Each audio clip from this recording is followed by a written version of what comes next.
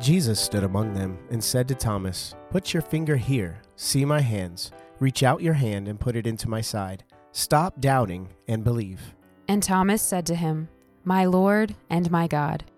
I'm Kara Cardell. And I'm Fred Schellebarger, and you're listening to My Lord and My God, Encountering Christ in the Eucharist. Thank you, everyone, for joining us for another episode of My Lord and My God, a show on the Eucharist and helping us grow more in love with Christ through the Eucharist. We are here with a very special guest. He is one of the key leaders of the Eucharistic Revival. He's the executive director of the National Eucharistic Congress. That's Tim Glemkowski. Welcome, Tim. Thank you so much. It's good to be with you. Yeah, we're excited to have you join us after you've had an exciting morning yourself. We have as well, like right before, like it wasn't like a lot of excitement, but we thought we'd have this big breakfast with our families. Exciting. And, and we're making all these pancakes. We're both celiacs. And so, it's a big production and we're like scurrying around and like we finished our breakfast like 5 minutes before we jumped on here with you. So that not as exciting as probably your morning was, but it felt a little hectic. Yeah, lots of noise. So with 9 children running around, it felt a little hectic. So that's ministry, family life, right? Like all of it. Yeah, this is lay ministry in the church. So it's awesome. We are unapologetic about the children in the background of our audio always. We're like, yeah, there's kids here. Yeah. Good. Yeah, that's right. Yeah, awesome. That's great. Thank you for joining us. And I'm curious a little bit, we were talking about this before. So what is your role within the Eucharistic Revival that's going on nationwide?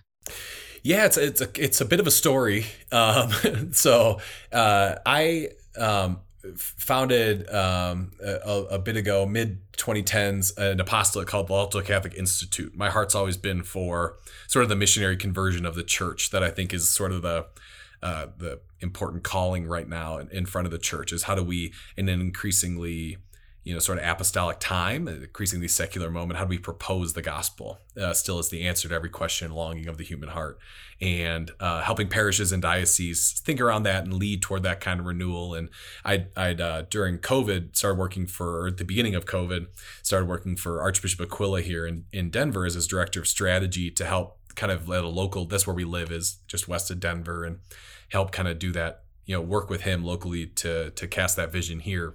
And had gotten involved. I was invited to be a part of the Committee on Evangelization and Catechesis by Bishop Andrew Cousins, who's the new chairman, in fall 2020. And they were just starting to talk about this project that they were calling beginning to call the Eucharistic Revival.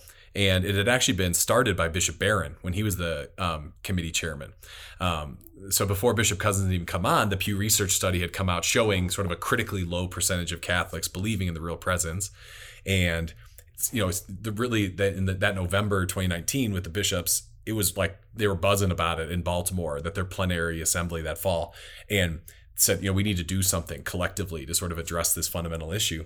And, COVID hit, so the plans got kind of slowed down. Bishop Cousins rolled onto the committee. He invited me to be one of the lay consultants. There's 6 lay consultants to the Committee on Evangelization, 3 men, 3 women. And so from the beginning was kind of involved in this project and really became captivated by what I felt like. Again, my whole heart is sort of for the missionary conversion of the church. And I really think this is what God is inviting the church to right now in order to help that journey, like to bring new life. Mission flows from identity. We get our identity from the relationship we have with Jesus in the Eucharist, right? As a church and individually. So June 2021, the bishops voted collectively to have a Eucharistic Revival, a 3-year initiative, this grassroots movement, every diocese, every apostolate operating, one banner, one clarion call together. Super exciting. And formed an executive team for that revival that I was part of. And so just kind of continue to be excited, enthused, encouraged by this. And then November 2021, the bishops voted to have the first National Eucharistic Congress since 1941, a gathering of dozens of thousands of people, kind of an evangelistic summit, a moment of encounter leading to mission, and to form an independent 501c3 to do that. And I had flown out to Baltimore for our committee meeting and had flown back to Denver and drove to the office right away, the Chancery. You both know diocesan life, right? It's always going. So it was like, Tuesday morning, or Wednesday morning, and I had to watch the vote though, because I was like, is this going to pass? Are they going to have this big National Eucharistic Congress? And I was really convicted that we needed to, that like it was a key part of this whole And I was watching the vote on my laptop in my office, and it was one of those. There's probably only been a few times in my life where God's spoken that clearly, but He said, I want you to take to apply for that, to take that role, but to apply for that role. It was like, kind of floored by it. And I love my job with working with Archbishop Aquila. He's, been a great spiritual father for me, but I went and talked to him and I was like, hey, I think I'm supposed to do this, and he really helped me discern and stuff. So that's kind of, I've worn multiple hats, I guess, with the Eucharistic revival, and I'm really honored to just be part of this, what I think is sort of a generational moment for the Church in the United States. That's really beautiful, especially that he told you, I've kind of appointed you to be a pretty big part of this. Wow. Yeah. Yeah. It felt like I don't know. And here, even, with the National Eucharistic Congress, like in Denver, we're the product of an event, right? Like our local church has been incredibly blessed by World Youth Day 1993. It left a real crater-like impact here, and so many apostolates you talk to that have started here because of World Youth Day 93, or priests and their vocations, right? Like, and there was this moment, I think, within the calling of saying, like, I've shown you this, and I've shown you what this kind of moment can do for a church. Like, it can really serve to, I think in many ways, the new evangelization was really launched at that World Youth Day in 1993. Like John Paul, the famous stories, he kind of prophesied, right? Like, this is, Denver's going to have a certain kind of a key role, and which we love. We love that here in Denver, right? We make sure, whether he said it or not, we make sure everybody knows that we think he said it. So, no, just kidding. But unfortunately, that same blessing has not fallen upon the Denver Broncos. That's right. Well, we had right after that were the Elway years, though, I think, right? Didn't he win? That's true. That's true. Yeah. We lost the blessing. That's true. Yeah. It was probably now I'm a Chicago Bears fan because that's where I'm from, but we're struggling with our kids right now because they're going to grow up in Denver. Like, do I subject them to my Chicago fandom, or do I let them have the same fandom as their friends? But maybe it's like one of those like Israel things where they've sort of lost the covenant or something because they're hurting right now. But so this event had such a huge, and I feel like that this National Eucharistic Congress, like it's way more than just an event. This is like the moment that the Lord wants to do something and send His Holy Spirit on the Church of the United States in a new way. Absolutely. Leading to a renewed missionary sending. And so all of that was part of that calling. It was kind of wrapped up in it, where it was like, and then a certain sense of like God saying, I want you to go be part of doing that. So that's great. Amen. Yeah. Awesome. So kind of with that, we're obviously talking about the Eucharistic revival. For those who are listening who may not have, both feet in diocesan ministry or parish ministry and haven't heard of this, what is the Eucharistic revival? Yeah, no, it's a good question, right?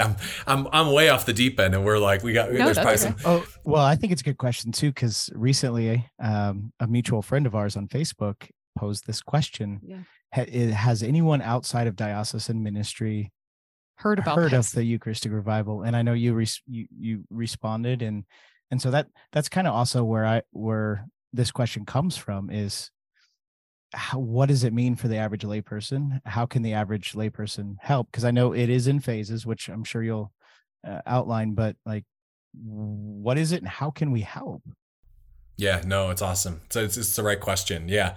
So it's a 3-year process, or initiative, or movement is the word we've been using, right? Because it's really an invitation that we think God has issued to the church right now to Eucharistic revival that we're kind of being called to respond to, right? And the bishop's taking the lead and sort of putting that call in front of us all, like based on their discernment, but then all of us sort of responding in our own ways and within our own spheres of influence and context. And so, the 3-year process, there's kind of a different focus for each year. So the first year is the diocesan year, focused on leadership engagement, diocesan leaders, clergy, all of us being invited to a renewed personal encounter ourselves, kind of to rediscover and rekindle that living relationship with Jesus in the Eucharist.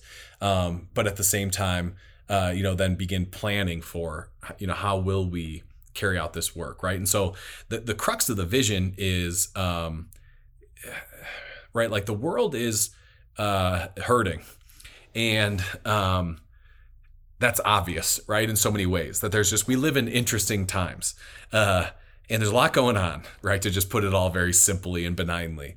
And sort of like the church has a mission to the world, right? Like it's been said by some, right? The church doesn't so much have a mission as the church is a mission, right? What is that mission? Well, it's to extend the life and the life to the full found in her moral teaching and in her sacramental economy and in her, doctrine, right? Like everything the church has and is about a gift that God has extended to mankind, to humankind, of a relationship with him. And that life-giving relationship would be the life and life to the full that we were born for, right? That we had in the beginning, that we lost, and that he's restored us to in Christ Jesus. So the church extended into history is always supposed to like bring that, that's why we exist, right? And so if there's problems in the world, or if there's hurt in the world, or if there's pain in the world, like we are God's plan for how he wants to address those things. Like people so many times say like, well, what, where's God in the midst of this? It's like, well, he sent a church, right? Like whether those are spiritual or corporal or whatever those hurts are. And so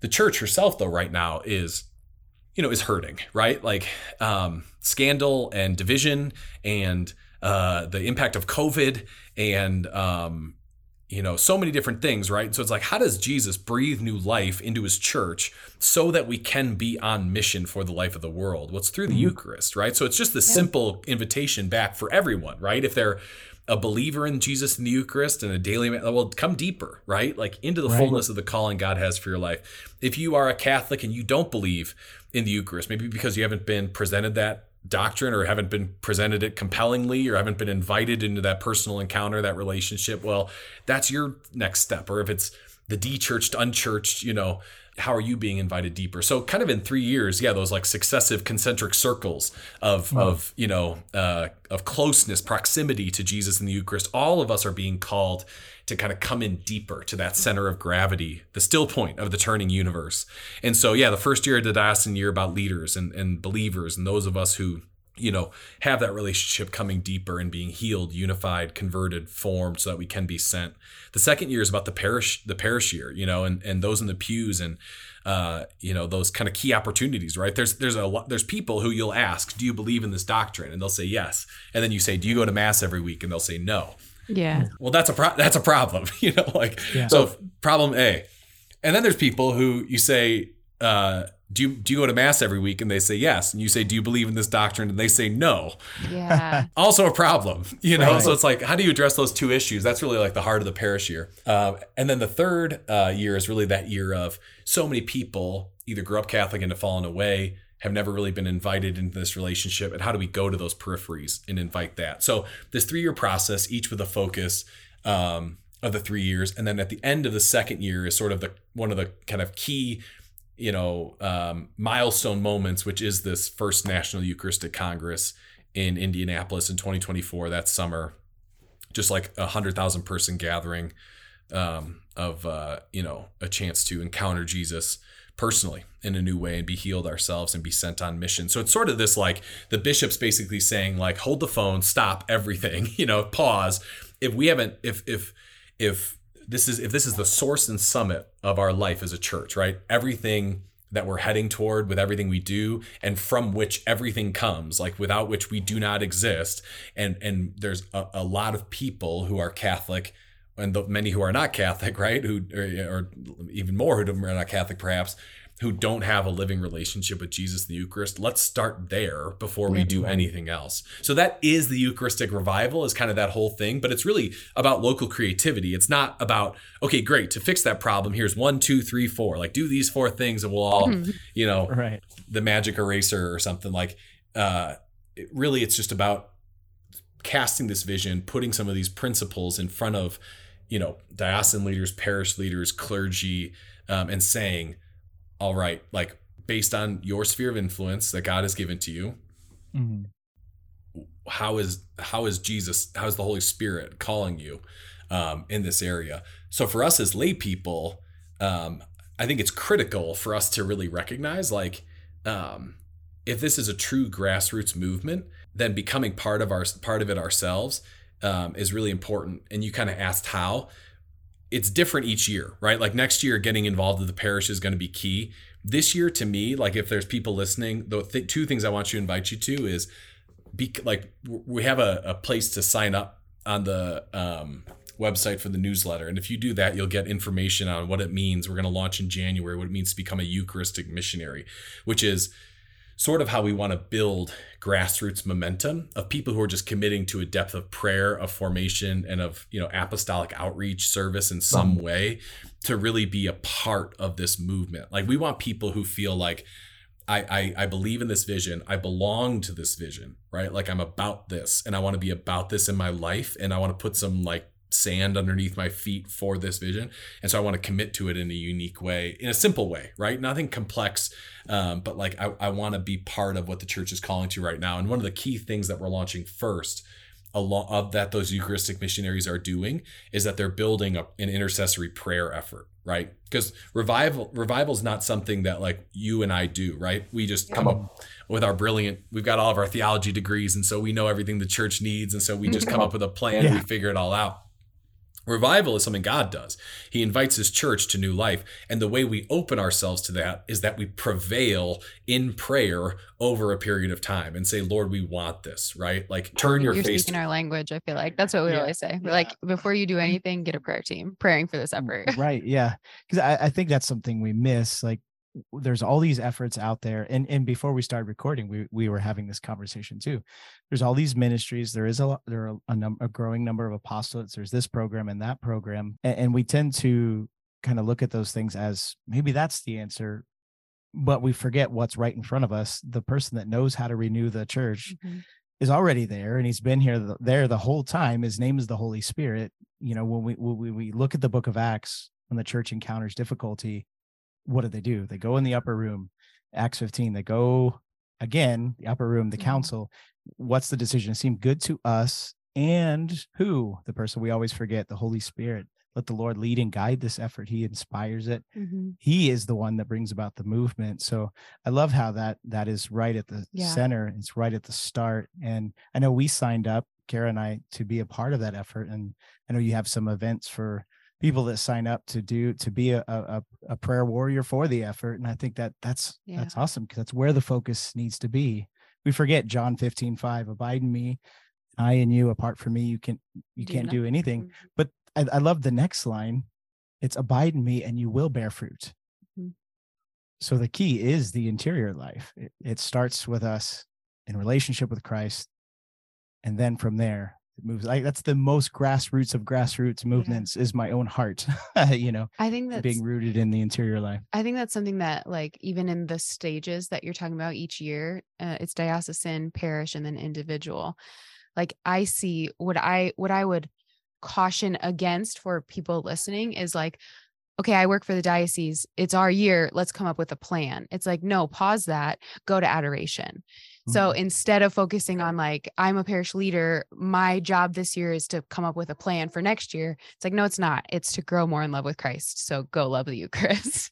Yeah, I love that too. I heard you on a podcast recently, and you said you were talking about it was a podcast for Catholic speakers, so to speak, and you said the church has enough employees, and I think that's the same thing with our plans. Is the church has enough folks throwing spaghetti at the wall and seeing what sticks.